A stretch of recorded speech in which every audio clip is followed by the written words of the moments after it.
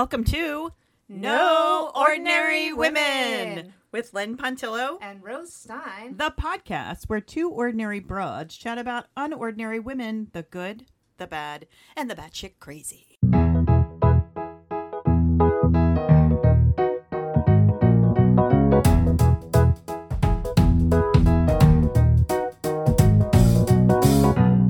Hi, I'm Len Pontillo. And I'm Rose Stein. Welcome to Episode 2. Season 1. We're on a roll, y'all. We're getting it done. Who are you doing? Who are you doing? You're getting who done? I'm getting you done. Oh, right. The comedy in this podcast today is brought to you by... Knob Creek Bourbon. Oh, what kind of drink did you make tonight, Len? Tonight I made fancy schmancy Knob Creek that I got as a birthday gift. Mixed it with a little bit of lemonade, a splash of ginger ale, and a nice lemon squeeze. Oh, Easy it's peasy lemon delicious. squeezy. Did I buy you this for your birthday? Cheers. Cheers. No, you didn't. Your sister did. Don't try and take credit. Well, we're one and the same. I take credit for everything she does. As you said, except her husband. No, that's gross. That's my brother. It's your I brother-in-law. mean, he's not gross, No. just that he's my brother-in-law. No, it's yes. I understand. So you going to go first this time? So I'm going to go first tonight, Okay. and I'm talking about a stalker. Oh, God. All right, so late one evening in 2011 in Port Townsend, Washington, You got it. Anna Nassett was busy getting her gallery window ready for a gallery walk the next day when a man approached her window and knocked. Wait, a gallery walk. So, never heard the term in my life, and I just heard it this weekend. Are you serious? Where was I? And I heard about it. The gallery? Oh, there was a big art show in Kingston where I was visiting my son, and it's a long story, but I was reading about it because we know somebody distantly that was going to be in it, participating in it, and I was reading the article and it said there was going to be an art walk, and I was like, "What's an art walk?" And then you just mentioned it today. Did you find out what it was? Yeah, it's where this said where you walk around from gallery to gallery. Oh, okay. So- Maybe that's what it is. I don't know. I don't know if it was just her gallery or if it was other galleries. Yeah, but I had never heard the term I don't know. before this weekend. Now I Not just an heard it art twice person. in 1 week. Shazam. So Anna stops what she's doing and opens the door and asks him what he wants. And he gives her a small painting that he said he made for her. Oh. He tells her that he wants to submit paintings to show at her gallery, and they talk for a few minutes, and she gives him a business card. And he goes on his merry way. So the next day, Anna starts receiving messages from this man, asking about showing his artwork and wanting to give her his portfolio. But What soon, was he really trying to show her, Rose? yeah. Soon the conversation becomes unsettling because he See? begins I talking knew it. about I knew her it. appearance and how attractive she is. Yuck. Yeah, men are disgusting. Yeah. Not all men, but a lot of them. Most of them. And he tells her that the painting he gave her was titled Marry Me and that he thought he might want to marry her. What? How long has he known her? He does not know her at all. So Oh, that's no. very, very creepy. So she immediately stops responding because she's like, what the fuck? Yeah. And then he starts saying, like, oh, it was great to see you today, when she hadn't actually seen him. And she's like, okay, this is getting really, really creepy. Oh, that's yuck. No, thank you.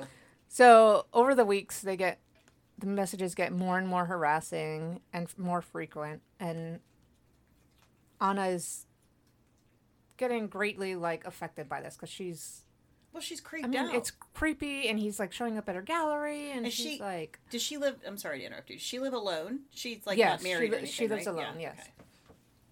okay. And she works alone in her gallery. It's her gallery, so she works alone, like she's there all day and all night. And It's very vulnerable. it was November in Washington State, so it was getting dark really early, and she would have to like walk to her car in the dark and stuff, and she's creeped out, you know. So, and she starts, like, staying home more and stops going out as much because he's, like, talking about how he sees her all the time, and she's just really creeped out by it. And... Freak. She would sometimes have friends come by and, like, sit with her at the gallery so she wouldn't be alone.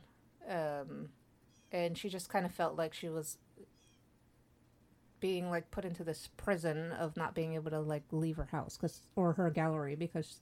he was always there or saying he was there and she wouldn't even see him, which is even creepier. Ugh. So she does some research and figures out that this man is 37-year-old Fraser Rochford. How old is she? Do we know?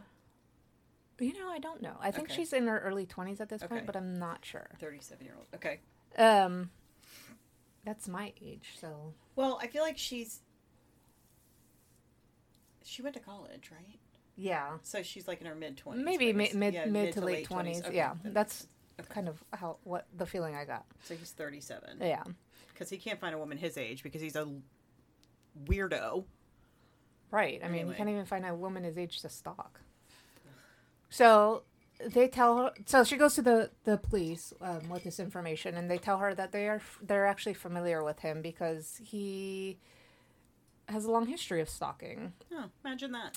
And he's paranoid schizophrenic, and he tends to stalk people for a few months, and then he moves on. And so she's like, okay, like, he's going to stalk me for a few months, and then he's going to move on, and I'll be fine.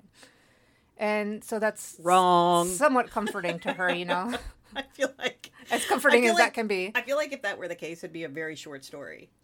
Yeah, I wouldn't be telling it. Yeah, so he moved on. That's the end. That's it. Bye. Ready for your story? So... one of his first known victims was a former classmate of his, whom he started harassing and sending letters to, and he was actually convicted of felony harassment in 2009. And when he was convicted on that charge and sent to prison, he actually started stalking the therapist and a prosecuting attorney and a corrections officer. While he was in jail? While he was in jail. He was stalking 3 other people. Right, because he didn't have access to anyone else. So he... it makes sense. Yeah. Obviously... How do you stalk someone from jail, though? I don't even know. He's very good at it, apparently. So, by the time he had started stalking Anna, he had 12 prior convictions for stalking and harassment. Oh, Sorry, I have a frog in my throat. And What are you doing sucking on a frog? I didn't suck on it. I swallowed it. Yeah. I'm out. So he has 12 convictions for stalking and harassment, 16 protective orders, and but he had only spent a total of 15 months behind bars. How do they not say, clearly...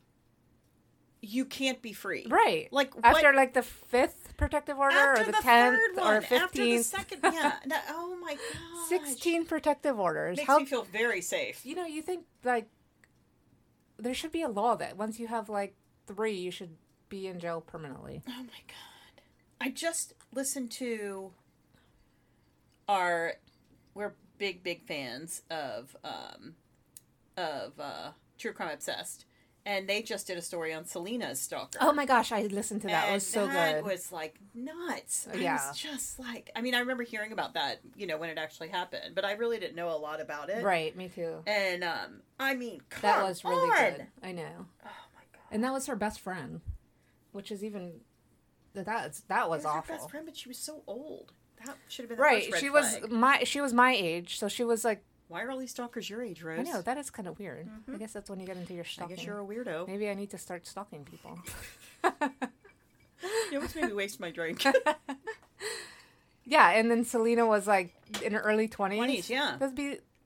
Which isn't that weird, like if I was hanging out with somebody in their 20s, but I don't know. I mean, it's like the age difference between us, but I mean... Right. I don't know. Anyway. But that's different, because like... Because you're the weirdo in our relationship, not me. That's true. So it makes it a lot better. When the younger person's weird. All right. It makes it okay. So, back.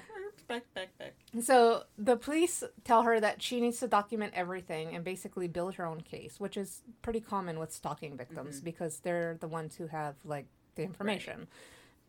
So she starts documenting everything. Every text, every note, every phone call. Every time she sees him or he says he sees her. Everything. She files a restraining order.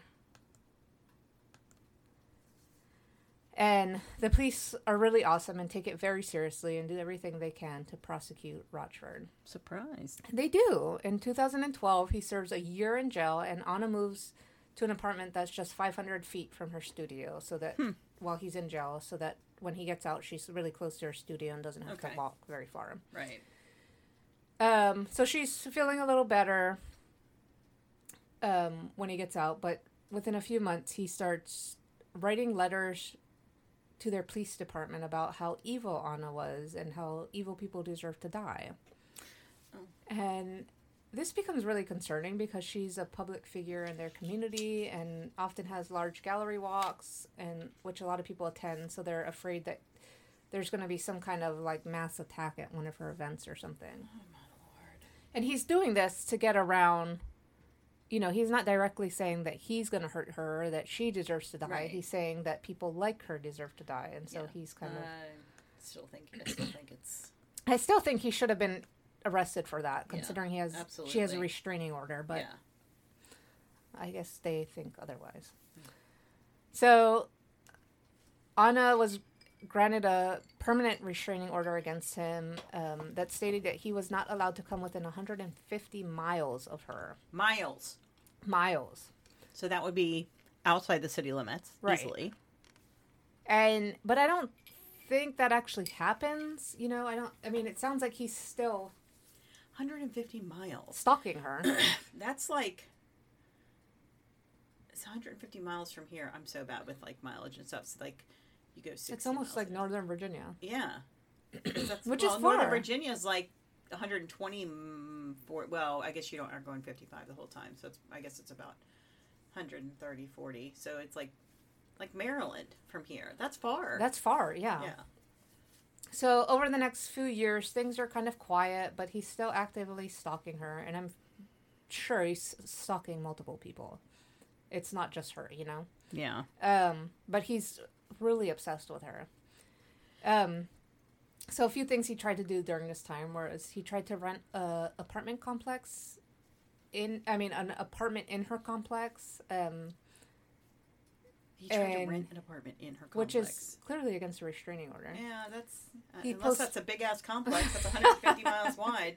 He posts pictures of her new apartment building on social media when she moves, and he's, like, in grocery stores when she's shopping. He'd be, like, in the next aisle, like, peeking around, stalking her. And so she doesn't want to report these things because when she reports things, he takes it as a sign that she loves him and that she's like giving him some kind of a sign. That makes sense. And so... he's getting her attention. Right. And so she tries to just ignore it and just move on. But, I mean, can you imagine being... No, you can't ignore that because she has to be like... I feel like if I were to think about how she's feeling, it would almost be like every time she sees him, she has like a panic attack, because that's what I feel like. I would like have a panic attack where she like starts shaking. Right.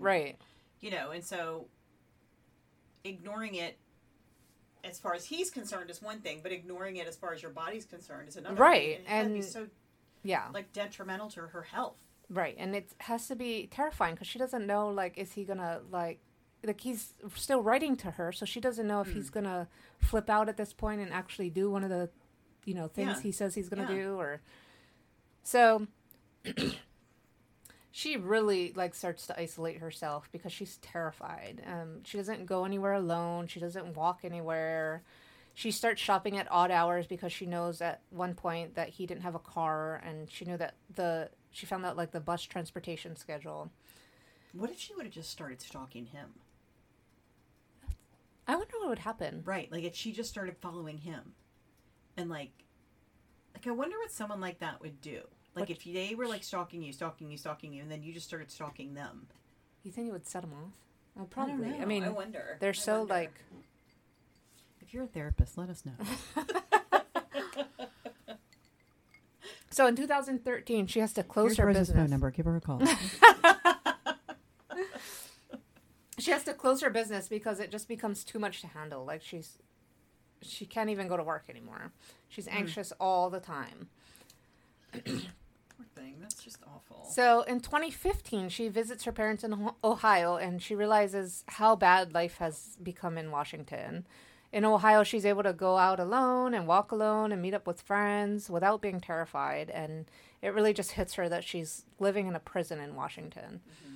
And when she gets back from that trip, Rochford takes her to court to try and get the protective order revoked. And the judge basically tells him to shove it and to never try something like that again because he'd arrest him for breaking the protection order. Yeah, he's just doing it to get her in court so right, he can see her. He wants to see her, right. And he wants Creep. that control over her. They should cut off his finger every time they catch him. They shouldn't even take that to court, you know? Yeah, no, it shouldn't have been taken to court. So, Anna mentions a quote that she heard that's stalking is homicide in slow motion, and she says she just really related to that so much because it was slowly killing her. She was like suicidal at points, and she felt like this would never end, that it would never ever go away. Well, stress is so bad for your body and your health. Right. I can't imagine what it was doing to her. And health. it was 24/7. You know, was she massively gaining weight from stress or massively losing weight right. from stress? Was she not able to exercise because she was paralyzed by right. the stress? And then it just all that negative energy in your body, in my opinion, causes bad things to happen in your body, and it's just, I can't imagine. I know, it's so sad. I just feel so bad for her. So she talks about another aspect of stalking that people don't often think about, and that is that no one thinks that you're a safe person to be around. Employers don't want to hire someone like you because they're afraid of what will happen to their right. And that there'll be a stalker on property, you know. It's always an incident. Right. Friends don't want to hang out with someone who's being stalked because they're afraid that the stalker will decide to attack. And do you want to be with someone who's... Rose, if you're ever being stalked, let me know, because I would love to hang out with you so I could punch that person right in the face. Don't worry, no one's ever going to stalk me. I hope. I hope. Please don't stalk her. Please don't stalk me. I would have a panic attack. I think if somebody decided to stalk me, they'd be like, man, this bitch is really boring. If they tried to stalk me, they'd be like, oh my God, would you stay home for 3 minutes? I'd be like, I gotta, go to practice, drop kids off at practice every 5 seconds. They wouldn't be able to afford the gas to follow. I know. I can't afford the gas. So you basically become a liability which isolates you even further because no one wants to hang out with you and you're kind of just stuck, you know. So in 2016, she decides to move to Vermont. And she lives a pretty quiet life, but she's always looking over her shoulder. And in October of 2016, she returns to Washington for a visit. And while there, Rochford starts messaging her again. And the things he's saying is just disgusting and vile. And it continues when she goes back to Vermont. Oh, and I don't know how he knew she was back in Washington. Maybe she still had her old place or something. Yeah, maybe. I mean, she went back. She probably kept her place. Or hung out with the same friends. So walk in front of a bus or something. Yeah. I think he was still contacting her during that time. I think, but when she was in Vermont, but I think it ramped up when she went back to Washington. So during these few years, the prosecution is building their case and Rochford ends up going back to prison for a short time for stalking another woman. And in 2019, so this started in 2011, I said? 2011. Okay. He starts stalking her. And in 2019, they finally decide to charge him for aggravated stalking and felony cyberstalking. 2019. Yeah. So 7 years later. Yeah. 8 years later. 8 years later. 8 years later. Good grief. 8 years. 8 years of her life have been she's been tormented. So long. They go to court and he decides that he's going to defend himself. Oh, what a jackass. Of course he is. And narcissistic. yeah, fool. right. And it's pretty common for stalkers, I guess, because they want to like control their victim and they want to be able to talk to them. And he hasn't had a chance to talk to her No, actually, that should be so not allowed. he Sorry. gets to like cross-examine her and actually talk to her, which is his dream. What would our friends say at Small Town Murder? You, sir, may fuck off. So Anna ends up testifying for 8 hours, and on the second day, he cross-examines her, and God, that had to be so traumatic for she her. decides that she's not going to like look him in the eye at all. She's not going to look at him. She's just going to look at like anything else in the courtroom, Yeah, the good judge, idea. her attorney, and she is physically ill. She's vomiting at every break. She's vomiting. She has a bucket next to her on the Oh my stand. She's God. vomiting into. So she's basically being victimized again. Right. On the stand. Totally. I mean, 100%. Absolutely. And I think our justice system failed her in that. this, for sure. oh, for sure. I mean, that should not be allowed. Just letting him question her is us failing her, Right. in my opinion. Yeah, Mm-hmm. I mean that he should not be allowed to question her at all. So, because she won't look directly at him, it kind of throws his questioning off, and he Yeah. starts kind of rambling and talking crazy, which the jury's like. I mean, it wasn't a jury; it was just the judge, but Yeah. he kind of showed his crazy. Yeah. So, he actually starts asking her about her job before the gallery and where it was. And he's like, oh, yeah, that's pretty close to my father's workplace. And he finds a way to tell her during this testimony that he has actually been stalking her since way before that night in 2011 at the gallery. He started stalking her in 2008. 8. Yes. So it's been 11 years that he's been stalking her. And she didn't even know about it. So now her safe point in her life has been ripped away from her. Right. Because now... So even when she thought she was safe, she absolutely wasn't. She wasn't, right. Oh my God. So when she's done with her testimony, she's taken to the jury's room and she just collapses on the floor sobbing. Like, oh, hell yeah. The fact that she didn't jump over that stand and punch him right in the face. I know. I mean, it's just terrifying that he can do that. So he's convicted on both charges, and he's sentenced to 10 years, which is basically way more than any stalker ever gets. Like, the judge was really good. She gave him the max that she could. But it's still less time than he's taken of her life. Oh, right. I know, because he's been stalking her for 11 years. Yeah. So Anna starts an organization called Stand Up Resources to help raise awareness about stalking, and she speaks to people and tells them her story. But she doesn't like to call herself an advocate or a professional because she just wants to share her story and help victims. She does live in Vermont. She's able to take walks by herself, and she's still very, very fearful, but... Oh, hell yeah. And she's always looking over her shoulder. But she does all have of her security from her right. life. She has a little more freedom, but she's gonna always be afraid. Vermont's a very peaceful And that's place. when he's in jail. I mean, he's gonna get out. You know what I mean? And I can't even imagine. I'm sure he'll start again. Yeah, so when he gets out, so here's my thing. She's doing all this really great work now, which is probably helping in her healing process.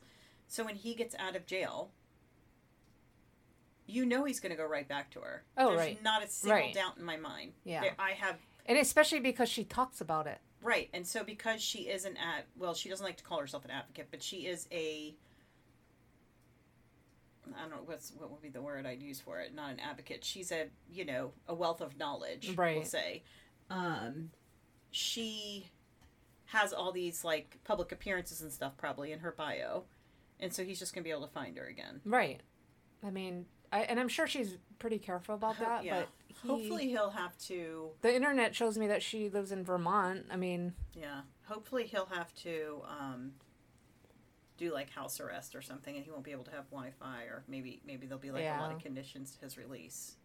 Yeah, I mean, and maybe, like, he won't know how to use technology as well when he gets out, because it'll have been 10 years. Maybe he won't be allowed to use it. That would be fantastic. I'm sure he'll get around it somehow. Maybe they could cut off his fingers and so we can leave her alone. Cut out his tongue so we can't talk to her. I don't know. I could come up with a whole lot of punishment. So Anna warns people to always be aware of their surroundings and to trust their guts, and don't feel like you're crazy or overreacting when you sense something is wrong. When you go to the police, tell them that if they tell you that they can't do anything about your situation, tell them that they can and that you're going to figure it out together, because you have to be insistent with the police. And before you ever go to a police station, go to your local crisis shelter and give them a call and get a victim advocate, because she had a victim advocate since 2012, and she says it really changed her life. It really, really helped her. Well, they know the system. They know the system. They know how to work. They know how to get you the things you need. As a typical citizen, you and I, we don't know the system. We don't know how, you go to court and you get this document, then you go to court and get that document, or before you can go to court, you have to get this, that, ABC documents. We don't know that. And then you go to the police and they're like, oh, we can't do anything. And you're like, okay. And then after the 5th time you go to the police, they're like, oh, you haven't filled out document A yet? Right. Exactly. So advocates are great. Yeah. Great for that. And she was also assigned, during the trial, she was assigned a victim witness coordinator who helped her prepare for the trial and was there with her during the trial. And I wonder if all states offer that. That's a great social program. I don't know. That's so some statistics I found about stalking.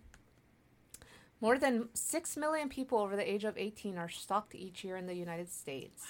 And that number is actually believed to be much higher, but unfortunately just 40% of stalking cases are reported to police. 1 in 6 women and 1 in 17 men are stalking survivors. Roughly 15% of those individuals said that stalking forced them to move. And if you don't know how to reach your local service provider, you can contact the National Domestic Violence Hotline at 1-800-799-7233. We'll have that in the notes for the podcast as well. Wow. She's incredible. I mean, what she's done to turn it around, and that's insane. That's just nutso. The fact that she's willing to put herself out there after having been stalked is incredible. Right, and publicly put herself out there. Right, and so I'm hoping that that's helping her heal. Right. I mean, because I just can't even imagine. I mean, I went through being stalked twice in my life, and it's terrifying. And, I mean, for me, it was people that I had been in a relationship with. So they just, men, they want you. They don't want you. They want to throw you to the side, kick you to the curb, cheat on you. But then the minute you're like, okay, I'm done with this, and all of a sudden they can't live without you. And they're, following you and bringing you presents and, and try and cause your whole life turmoil. Yeah, that's terrifying. And that's, the fact that she didn't even know him is, I think, even more creepy. Because, Because it's not I don't know which one's creepier. Gave him any part of her ever. Right. And he just decided to start following her. Right. Ugh. Out of nowhere, he just saw her one day became obsessed. And no, ma'am. Yeah, it's terrifying. No. So, who are you going to tell us about today, Lynn? Lordy. So, Rose, I'm going to talk to you a little bit about pirates, Rose. Are we cheersing? No. We cheersing? No. Cheers, Rose. Cheers. No, can you drink this? Oh, do you want me to drink your drink? Yeah. Well, I guess so, because you got to drive. So, hold on. I have to drive. I'm going to combine the two. I really want it, but I'm not going to drink it. You want me? Is that what you said? Yes. Always. Anyway, I got to drink the drinks. Anyway, so Rose, I'm going to talk to you today about pirates. Pirates? I thought we were talking about women. We are talking about a woman. Pirate? What? So were you afraid of the pirates in Peter Pan? Oh my God. Oh my God, yes. I just went to swipe up on my screen with my finger. FYI, I'm not using my iPad. I'm using... It's a computer. Oh my lordy, lord. Okay. So, do you recall, I don't remember it. I mean, there's a couple different Peter Pan movies. I don't remember there ever being women pirates in those movies. No, do you? Never. I don't think so either. I hated the pirates, though. They were terrifying. So I'm going to talk today about Anne Cormack. She was born in Kinsdale in Cork County, Ireland, to William Cormack and Mary Brennan.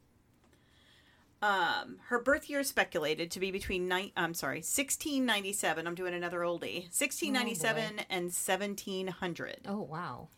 William, who was married to some other broad, was a lawyer, and Mary, Anne's mom, was William's servant.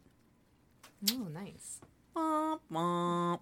So, William's wife made his adultery public knowledge, which ensured that he wasn't going to receive any money from his estate. So I guess back then, if you were adulterous, you didn't, you lost everything. Well, that's shocking. I know. I'm surprised a man lost anything. So she was the one with all the money? Well, no, it just says anything from his... that's what I thought at first when I read it, but I think it's just like if she could prove that he was adulterous, then she would get everything. Oh, wow, that's crazy. Yeah, I mean, like a woman would benefit from anything is beyond me. Yeah, no kidding. So this forced him to move himself, Mary, his servant, and Anne, his daughter now, his illegitimate daughter, to London.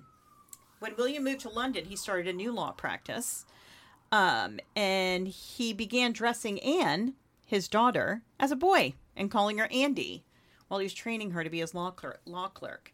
And I don't know, I couldn't find out why he was doing this. The only thing I can figure is that girls couldn't work in the office and he needed help. That's what I was thinking. Yeah. So, of course, there has to be something about women not being equal.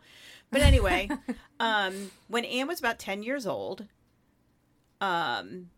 William, her dad, discovered that he would never receive any of that money from the estate in Ireland. And he was still married at this point? He wasn't married. He never, I don't think he ever married. No, he was still married to Oh, yeah, he was still married to her. Wife. She divorced him, his wife. And then when he realized in the divorce he was not getting anything, he moved Mary, his mistress, and Anne, his illegitimate daughter, to the New World and settled in, which is now Charleston, South Carolina. Oh, okay. At first, the family had a rough start in the New World, but William's knowledge of the law and ability to buy and sell goods helped him afford a townhouse, and then eventually a plantation just outside of the city. Oh, wow. Yeah. Sadly, Anne's mother died when she was about 12 years old. Her father attempted to establish himself as an attorney, but wasn't having much luck doing law. So eventually he became a merchant and started to make profits. At this point in her life, Anne started to make a name for herself. Not such a good name, though. Oh, boy. She secured a rough reputation. She had red hair and was considered a good catch to the men, but had a fiery temper. At 12 years old? Yeah. She was a good catch. It's rumored at age 13, she actually stabbed a servant girl with a knife. Oh, my God. It doesn't say over what. I'm sure it was nothing important. So Anne soon found herself, after this, smitten with a very poor sailor and a small-time pirate named James Bonny. Hence where she gets the name Anne Bonny. James was also attracted to Anne, especially when he realized her father was successful. He was hoping to eventually inherit her father's estate. But when William, her father, found out about the relationship, he did not approve. Because he was a poor pirate. He was like, no daughter of mine is going to be associated with this riffraff. Marry a rich white man. Yeah, exactly. So he disowned Anne and kicked her out of the house. There's a story. It's because this is piracy and all. There's a lot of lures, right? So there's a story that says that Anne set fire to her father's plantation in retaliation, but there's no evidence. I believe it. There's no evidence. Fiery to support this. Red hair. It's like I said. There's no evidence exists to support this. You mean the whole place is burned down, so there's no evidence? So at 16, she ended up marrying James Bonny and took his name. They soon sailed to Nassau in the Bahamas, which was a sanctuary for English pirates. English pirates called the Republic of Pirates. In the summer of 1718, James Bonny became a snitch for the governor of Nassau. So he wasn't, as I told you, he was a poor pirate. He wasn't very successful at stealing other people's stuff. So he started snitching? So he started being a snitch. And you know what happened to snitches? Stitches. They get stitches. He would report to the governor about pirates in the area, which resulted in a multitude of these pirates being arrested. So you imagine how well that went over. Oh, yeah. I bet he was real popular. Yeah, like a big old font in church. Anne was not all about him snitching. She's like, no, we don't snitch around here. She said, you're not doing this work for Governor Rogers. So she was hanging out in the local taverns, And while doing so, she met Calico Jack Rackham. Ooh. And became his pirate partner. He sounds better than Bonnie. I know. It sounds like a real pirate name, doesn't it? I know, it does. Rackham was enamored by Anne and offered her husband, James, money to divorce her. But her husband, James, said, nope, not happening. Basically another one of those, I can't have her, so you can't either. Yeah. And threatened to beat Rackham. So Anne had no choice but to escape the island with her new love, Rackham.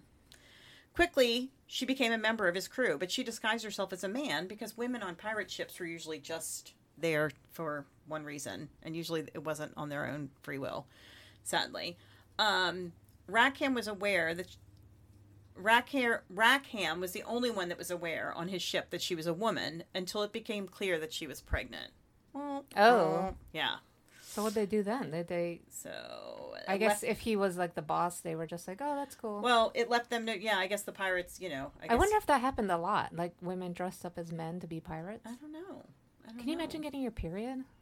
Ugh, on a pirate ship. On a pirate ship? Yeah, there's no bathrooms for sure. No or being pregnant on a pirate ship? Oh my God, no. Oh my God. Ugh.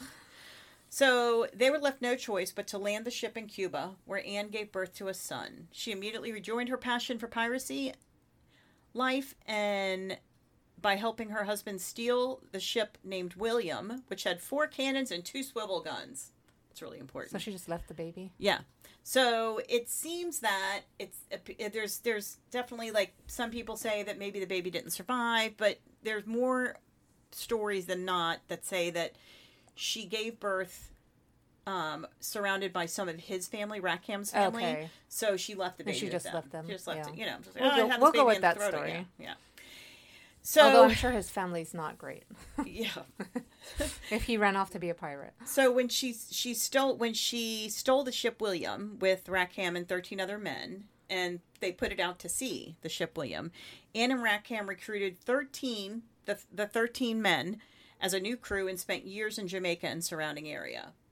Somehow, I'm not sure how she did this. Maybe she did it online. I don't know. But while back at sea, she divorced her husband and married Rackham. Maybe she divorced him? She divorced him. So, like, maybe an online form. Or like a message in a bottle. A pigeon.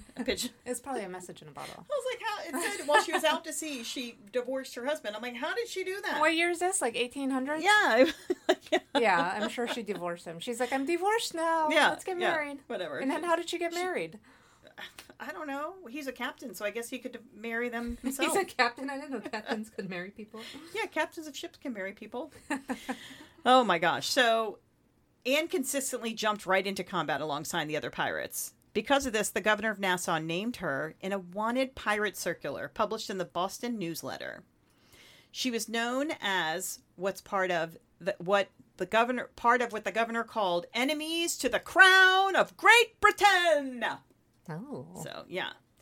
Anne found herself attracted to one of the other pirates on the ship. She told this pirate in secret that she was actually a woman and that she was attracted to him. Plot twist.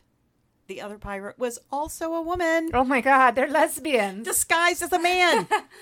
Mary Read was her name, another famous pirate. Yes.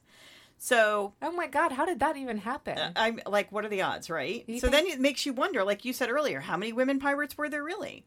So Anne's husband suspected. And was she just like deep down inside an actual lesbian?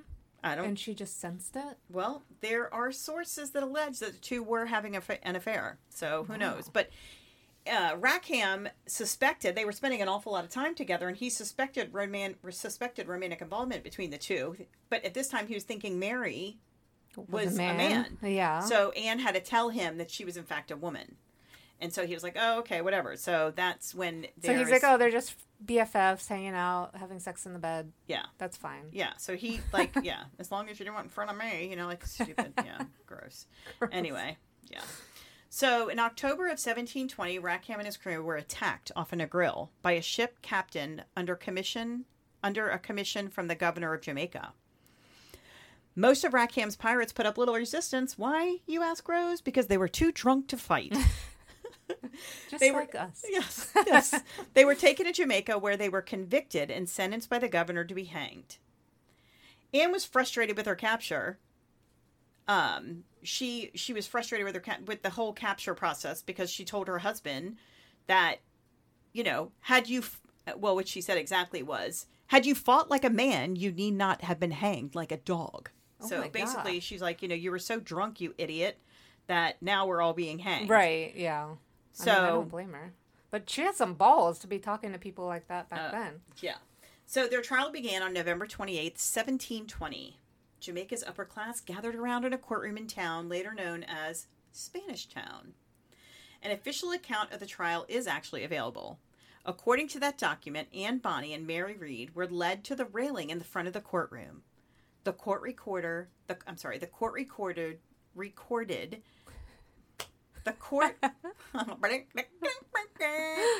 court record identified Bonny and Read as spinsters, late of the island of Providence. Aren't spinsters like people who never got married? Yeah, that's true. They both got married. Yeah, they never had up? kids or got married. But Mary, I don't know if she was ever married. Oh, okay. Anne had been married twice at this point. Okay. How did the women plead, Rose? What do you think? Guilty. Not guilty, the women answered. The testimony began. Thomas Spenlow was one of the first witnesses. Spenlow owned a schooner that was off northern Jamaica when Rackham's ship attacked. Spenlow surrendered, and Rackham's crew took the ship along with 50 rolls of tobacco, 9 bags of pimento, and 10 slaves. He told the court he saw both women aboard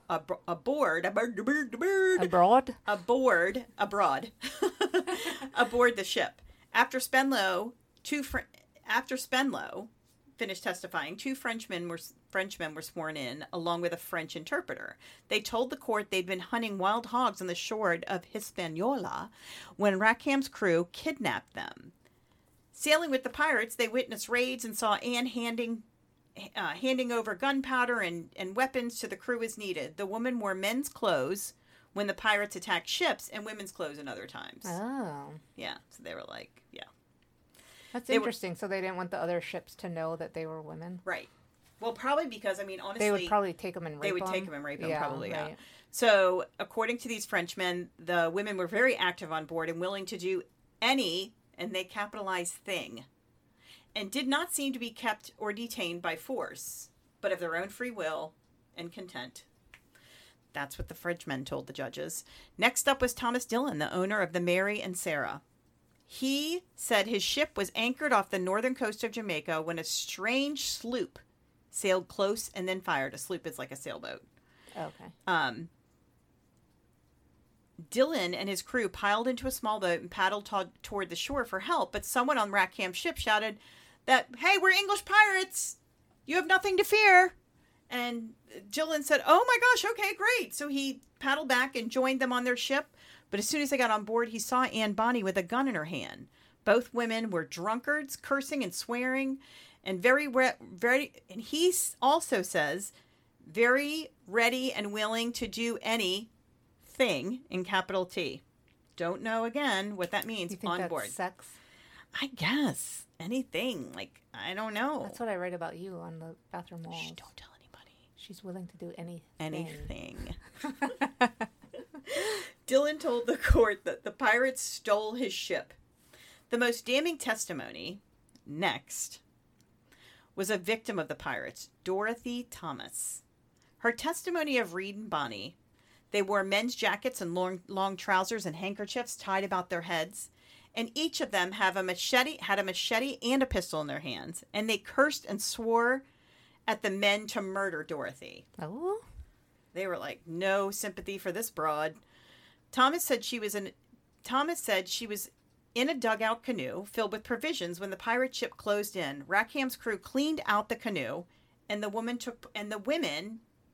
Mary and Anne, took part in the robbery. Whereas Thomas thought that they might help her. Wrong answer. She also recorded that she she absolutely knew they were women from the largeness of their breasts, she quoted. Yeah. She was quoted. That gives you away every time. Yeah, that's very true. The verdict was unanimous. Guilty of piracies, felonies, and robberies committed upon the high sea. Oh. Dangerous. The Jamaican governor spoke next, and he asked whether they had anything to say that might persuade him to spare their lives. No, they answered.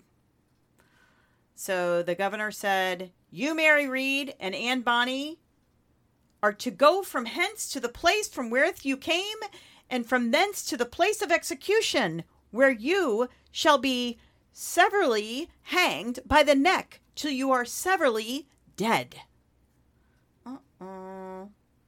Clearly, Reed and Bonny weren't happy They have about to go that. back to where they came from? Well, that's what it says, but I mean, maybe so they have to pay for it, not him. I don't know. Reed and Bonny both, at this point, pleaded with their bellies. That's what I do. Asked for mercy because they were both pregnant. Oh, great. Plot twist. Bring The more court kids granted into them a this. stay of execution until they gave birth. Mary Read died in prison, and they say most likely from a fever from childbirth. A ledger from a church in Jamaica lists her burial on 28 April 1721, and it said Mary Read, comma, pirate. So it was around the time she would have delivered the baby. Cool. Yeah. I mean, I think she'd be proud of that. Yeah, she would be. There's no record of Bonny's release, and this has led to speculation as to her fate. But I actually wrote, this has fed speculation. I guess it could be either one. Yeah, it could be fed. A ledger lists the burial of Anne Bonny on December 29th, 1733, in the same town of Jamaica where she was tried. Charles Johnson writes in A General History of the Robberies and Murders of the Most Notorious Pirates, published in 1724, she was continued in prison to the time of her lying in, and afterward reprieved from time to time. But what has become of her since we cannot tell. Only this we know, that she was not executed. So it's rumored. Interesting. Yeah. So it's rumored that Anne's father paid the ransom to the governor of Jamaica, brought his daughter back to Charleston, where she gave birth to Rackham's child because she was pregnant. Right. Apparently, she got remarried to Joseph Burleigh, and they had 8 more children together. Oh my gosh. This says she died in April of 1782. Wow, so she went on to like live a whole Can nother you life. Imagine if it's just like your mom and she has 8 kids and she's just like a stay-at-home mom and she's like, "Oh yeah, I used to be a pirate." Yeah, now she's June Cleaver. Before she was a pirate, now she's June Cleaver. I should tell my kids that one day. Yeah.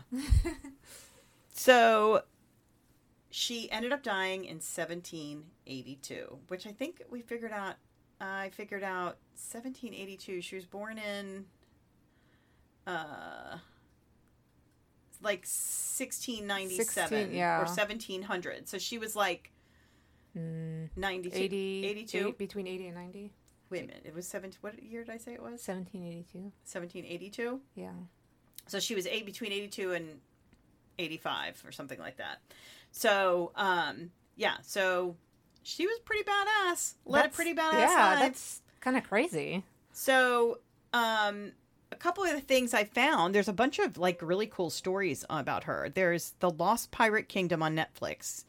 There's only 6 episodes, only 1 season, but Mia Tomlinson plays Anne Bonny. Then there's a show called Black Sails on Starz, and it's a prequel to Treasure Island, which has 4 seasons, and Clara Paget plays Anne Bonny. And Toby Schmitz plays Jack Rackham, which I was trying to find. I couldn't find it. I need to look again. Anne Bonny is featured in a song, the Ballad of Mary Read and Anne Bonny by the Baja Brigade. And the second song from Death Grips album, Governor Plate's, is named Anne Bonny. So she's also the subject of the song, 2018 song Anne Bonny by Carlene. And that's about it. That's pretty crazy. Yeah. I didn't really know there were female pirates that I dressed up as men. And that's why I was like, that's so cool. And then, and not just her, but Mary as well. I know. And there's like a few other that are mentioned, but I focused on her. I guess it was pretty common. And you wonder, like, did the men actually know? I mean... Well, I mean, it was also probably a matter of survival. So you figure, let's say, you know, your father was a pirate and then your mother got killed somehow because people died all the time there. And then he took you under his... Right, and dressed you as a boy. Yeah, or whatever. Raised you as a boy. So, yeah, I mean... It was pretty cool. Yeah, that's a pretty cool story. A lot of legend about her, a lot of lore, and then all the songs written about her, and like folk songs and stuff. I just thought it was very cool. So everyone that is the story of Anne Bonny. Anne Bonny's she badass. never, from what they say here, she had 2 full legs, no wooden legs, and she used both of her eyes. Did she have a parrot? No, not that I know of. Yeah. Well, no. Sorry, Rose. She wasn't a real pirate then. Yeah, I'm sorry. So, well, that would be episode number 2, season 1. Thank you guys so much for joining us. Hope you enjoyed that. Yeah. And rate and review us. Send us any questions, comments you have. Yes. Make sure you tell all your friends, family, and fellow inmates about us. Follow us on Instagram, Facebook, Twitter at No Ordinary Women Pod. And yeah, that's it. We hope you enjoyed that. Cheers to you guys. Have a happy week. Cheers. Bye-bye. Bye.